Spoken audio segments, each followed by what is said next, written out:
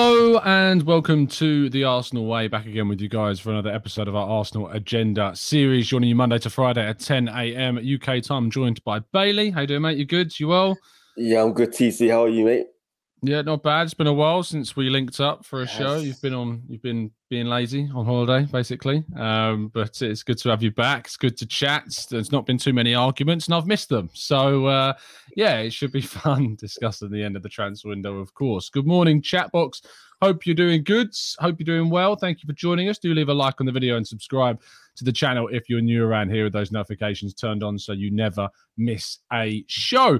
We kick off with Hector Bellerín this morning. Reports suggest that Real Betis is a difficult word to talk about possessively.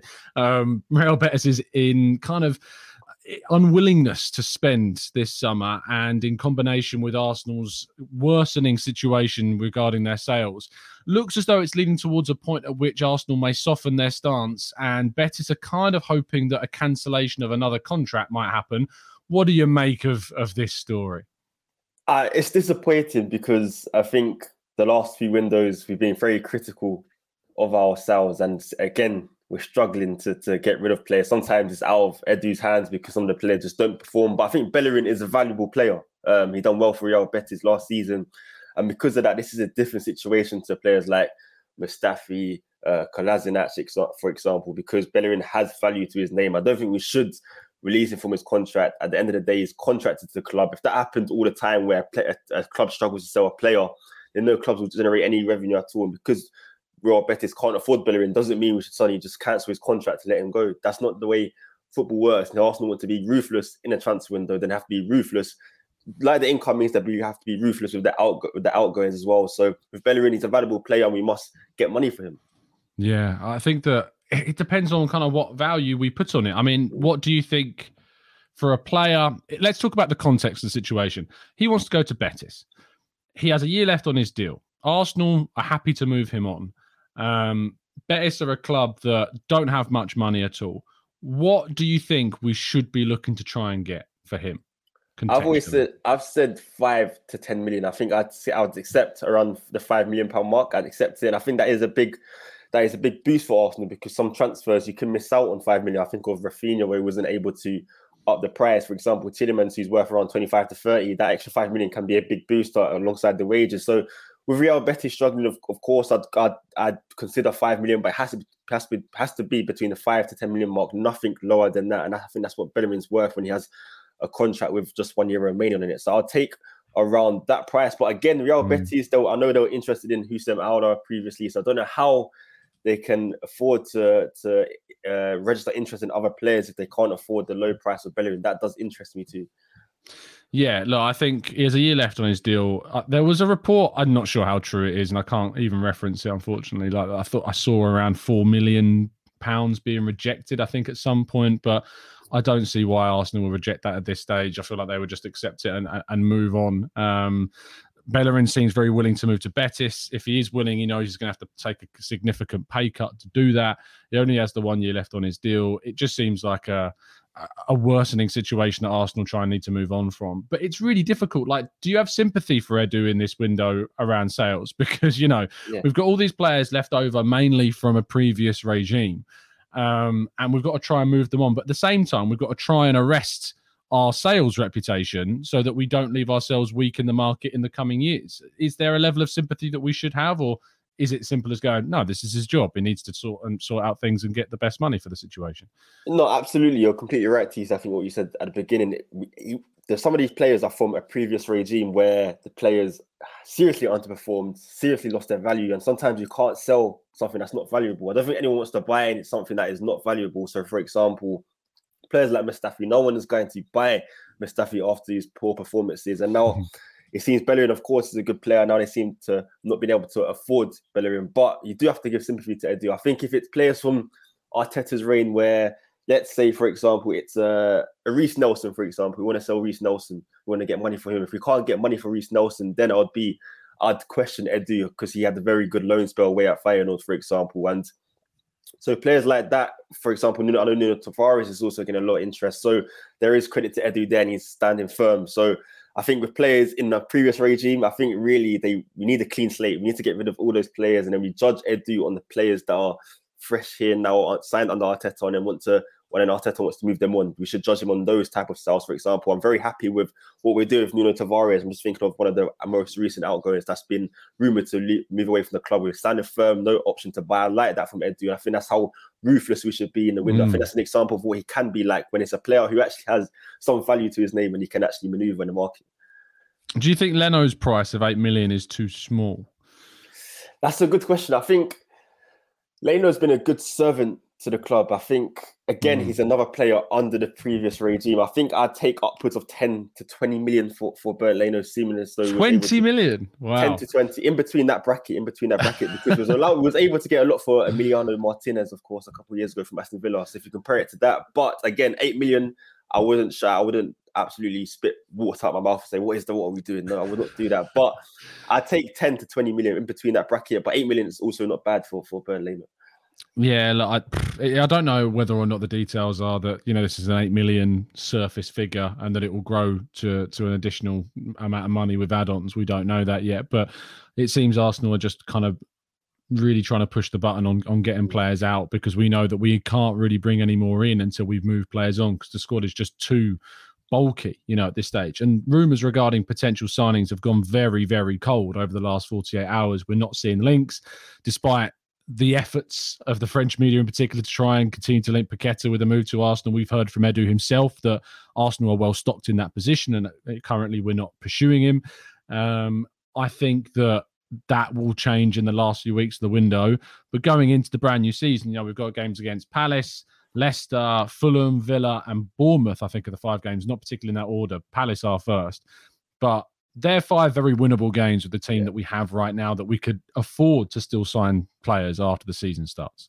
Yeah, no, I completely agree. I think at the moment, Eddie's focus is getting rid of players so he can once again build up the strength and the financial capabilities to sign players. I think, as you mentioned, the game against Palace, the squad we have is very winnable. I think pre-season showed that we are in a very strong position, so we don't need to rush. We don't need to panic buy it early into the window. If the right signing pops up, we will sign him. But I must stress, we do need more signings before the end of the window, because going into the season, it's going to be a very, very busy season. The busiest season we've ever playing in the Europa League, of course, World Cup break, which means more games. So we are going to need to strengthen in depth and in the wing positions, in defence as well, and midfield. So yeah, there is more acquisitions definitely needed for now. But I think for the start of the season, we're good because the fixtures are very favourable. If it was last season, we'd be worrying because, of course, we played Chelsea and City in the first 3 games, but we do have time. I think at the moment, Edu needs to offload a couple of players, as you said, just to generate funds so we can buy the players we want. Yeah, indeed. I absolutely agree. I think that we need to move these players on as quickly as possible, and ensuring we do that, which should mean that we can get 1 or 2, potentially 2, who knows. I think it'll be more closer to 1, to be honest, before the window finishes, but I think there's a real chance of Arsenal being able to do it. The other big bit of news yesterday was that Arsenal played their, I think, 5th pre-season friendly, 6th maybe if you count Ipswich as well. We've had Ipswich, Nuremberg, the 3 games in the US, and now a game against Brentford. Our first loss of pre-season. Arsenal lost 2-1 to their fellow Premier League rivals. The team was not exactly made up of, first team squad members. There weren't too many at all. In fact, the lineup, for those that aren't aware, was Turner, Cedric, Walters, Holding, Tavares, Elneny, Lokonga, Maitland-Niles, Marquinhos, Nelson, and Nketiah, with some youth players like Sousa, Sago Jr., and Patino coming off the bench. So there's upwards of 15 senior players that weren't involved. How much do we read into this one, Bailey? Not at all. Firstly, it's a behind the closed doors game for a reason. Secondly, the lineups just showed that I think Arteta was just maybe getting a last minute assessment of players who are on the fringes and who maybe could break into the team, or maybe he wants to sell before the end of the window. I don't think we should look into it too much whatsoever. But yeah, it would have been nice to continue the unbeaten run in pre-season. I don't know if you can count that as a towards the unbeaten one if it was behind closed doors. I don't know how if that works. But technically, we're still unbeaten if you want to look at it that way. Oh, we're reaching now. We are reaching. What do you make of the fact that Tavares started this game? There were some interesting reports yesterday that his move to Atalanta had hit problems. Do you think that's an indication that maybe Atalanta are cooling their interest on him? Potentially, but of course there was other players in the team who I don't expect to stay beyond the end of the window, like players like Maitland-Niles. So maybe Arteta was just filling the gap really and making sure Zinchenko and Tini just come back to training are fully fit for the season and ready to go. But again, with Tavares' move to Atlanta, I'm kind of happy personally because I want to see Tavares stay in the Premier League. I'd like to see a loan move. I've done an article yesterday on how I'd like to see him at Brighton. I think it'll be perfect to learn under Graham Potter. If Cucurella does go to Manchester City, then Tavares learning under Graham Potter would be the perfect move to him. And he did impress me with his cameo against Chelsea. I think there's a player in there. And we must make sure we do not include a buy option in his low move because I think he has a lot of potential. He just needs to learn the game a little bit. He's still very young. He still has a lot to learn. So let's not sell him with a buy option. Yeah, no, absolutely. I think Tavares is a player that's going to obviously struggle for minutes next season with Zinchenko and Tierney at the club. I see a player in him for the future. I don't think, I think some of the criticisms of him go way overblown considering the performances he's given, especially in the first half of last season. I think that he deserves a season out on loan playing regular football at the top level, whether that's, in Italy, in the Premier League, as you say, would be preferable, but guaranteeing yourself minutes in the Premier League is difficult. I think that Arsenal are right to not be looking to include any kind of option unless the option is of a significant fee. If you were looking at 30 million euros, I think I'd be open to that. I think that's a very good price for a player like Tavares, especially, and Arsenal would make a significant profit on what they invested. And they've already got, as we say, 2 starting left backs. So I think there are benefits to that deal, but as we say, there were some rumours that deal was potentially cooling. But him being in that team is no suggestion that it isn't. Charlie Patino only came on for 5 minutes. This frustrates me. This is a genuine criticism for me. I don't know why he's got so few minutes. He's not injured. I think he played in that pre-season game for the under-21s against Woking. What can you reason anything behind a lack of minutes for him? It is weird, especially if we're not going to sign an extra midfielder on the window, which we've been crying out for. I think it's the perfect time to give Patino those crucial first team minutes, let him get familiar with the first team squad by putting him in the pre-season tour and the pre-season team. I think it is a weird one. It definitely is. I think it does show maybe that Arteta hasn't lost faith in him, but maybe he doesn't believe that he's just ready yet to play first team football for Arsenal next season. I don't think maybe he'll go on loan, but I don't believe he will either. I reckon he'll stay for another year before he does go on loan. So maybe Arteta thinks he does need to bulk up a little bit because he did look sometimes, physically speaking, he did look a bit weak at times. So maybe he just needs to improve in that department. Then Arteta will have more trust in him in the middle of the park. Yeah, Walter's played as well again. He's really catching the eye of Arteta, it seems. And, Holding... So we've got Holding, we've got Saliba, and of course White and Gabriel that are our main centre-backs. Marie looks like he could go, and interesting that he wasn't included in that squad yesterday either. Is there any potential you think Walters could get more minutes in the League Cup and the Europa League group stages this season, do you think? I think there's more of a chance than Patino simply because he's been playing in the team, of course, went on tour as well. I would say no, simply due to our numbers, but the way Arteta has been trusting him in pre-season, I wouldn't be surprised. Of course, you've got Europa League and the Carabao Cup. We don't know the futures of players like Rob Holding, maybe even William Saliba, if you believe the French media. So, he could have a chance to break in. And clearly, Arteta trusts him and he likes him as a player. So why not? Why can't he get a few minutes in the first team next season? Let's go into the chat box now to finish off today's show. There's plenty of things that we got to discuss. And if you've got any questions you'd like to throw in, we'll try and tackle them to the best of our ability. Arsenal Razor asking the question, who could be Xhaka's backup? Because we've got El Neni and Lokonga, of course, who both played in that game yesterday. But there is, I think, admittedly, quite a drop-off in quality from Partey Xhaka down to those two. What do you think about that as a potential area that we still need to strengthen in? Yeah, it is worrying. I think when Partey or Xhaka both come out as a team, there's a big difference. There's a big hole in the squad. I feel like with those two in the middle of the park, Arsenal look like a much different team, a much stronger team. But suddenly when one becomes unavailable, we look much weaker. So I think a backup midfielder you can maybe play in both roles would be the most suitable option. I think we definitely do need a player of more quality and more experience in midfield just to bridge the gap between El Neni and Sambi to Xhaka and Partey, of course. Yeah, agreed. I think El Neni is massively underrated still at the club. I think he's a player that's unfashionable. But if I've said a number of times, if it's a choice between having El Neni playing in a game next season or Lucas Torreira playing a game next season, I'd rather have Mohamed El Neni in the team. I really would. I think it's not to, downplay how good Torreira is, and I think he had a very decent season for Fiorentina. But I think El Neni's experience, his calmness on the ball, what he brings into the team in that position, the big game mentality. He's had big performances against the likes of Chelsea and Manchester United away from home. And I think he's a very well-respected and well-liked member of the group. And I would rather see him, prioritised over someone like Torreira. And I'd rather us go out and sign someone and move someone like Torreira on, even if it was a case of we could turn around Torreira's situation. I'd rather see El Neni preferred over him in a number of games. It's strange that he's not particularly fancied. What do you make of kind of El Neni and his place in the team? Because he had that extension. I think he's going to be here for another year at least. So what do we think?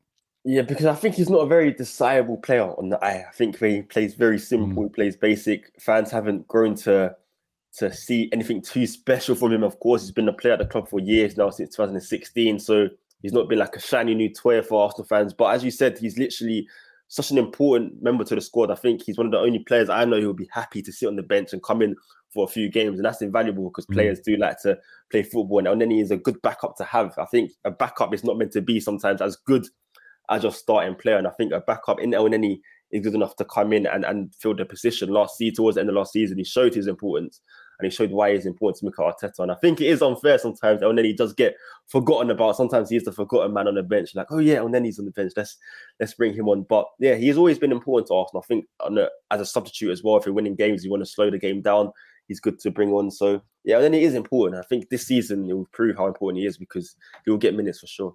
Indeed. Stevie says, why isn't Brook Norton Cuffy getting any game time thus far? I mean, I'm asking the question at the same time. I think the reasoning might be that he's, his development's still very much seen in the youth team. He's still only 18 years of age. He needs another loan for me, try and get him a loan to the Championship. I'm sure that they would have had plenty of teams interested in trying to sign him because he had such a good loan spell with Lincoln. But yeah, I mean, he could arguably have been getting minutes in that game, could he not? Yeah, I agree, but I think he needs another loan as well. I think the Championship now is the next step, and then we'll see him maybe the season after that play for Arsenal and really compete to be in the team, because he did have a good loan spell at Lincoln, but the level was quite low. I think going from that level straight away to the Premier League is rare and it's risky as well for a young defender. So he doesn't need another loan in the Championship, really just to bulk up his first team experience and play at a higher level. Yeah, indeed. And he was obviously a big part of that England team that won the Under-19s tournament. So, yeah, fantastic stuff from him in the summer, but it needs to make sure that he's continuing that really impressive development that he stepped up a gear with last season. We're going to wrap things up there. Thank you so much, guys, for tuning in. We'll be back a little bit later on today with another stream, and you'll have plenty more content throughout the rest of the week and through the weekend as we close in on our final pre-season game against Sevilla on Saturday. We'll probably put out a reaction to that because we'll be doing the live blog on Saturday. So we'll try and get a live match reaction show after that finishes as well. Bailey, thank you for your time. Always appreciate it. Thank you, TC, and everyone in the comment section as well. Indeed. We will see you again very, very soon. Drop a like on the video, subscribe if you're new, and as always, keep following us down the Arsenal way.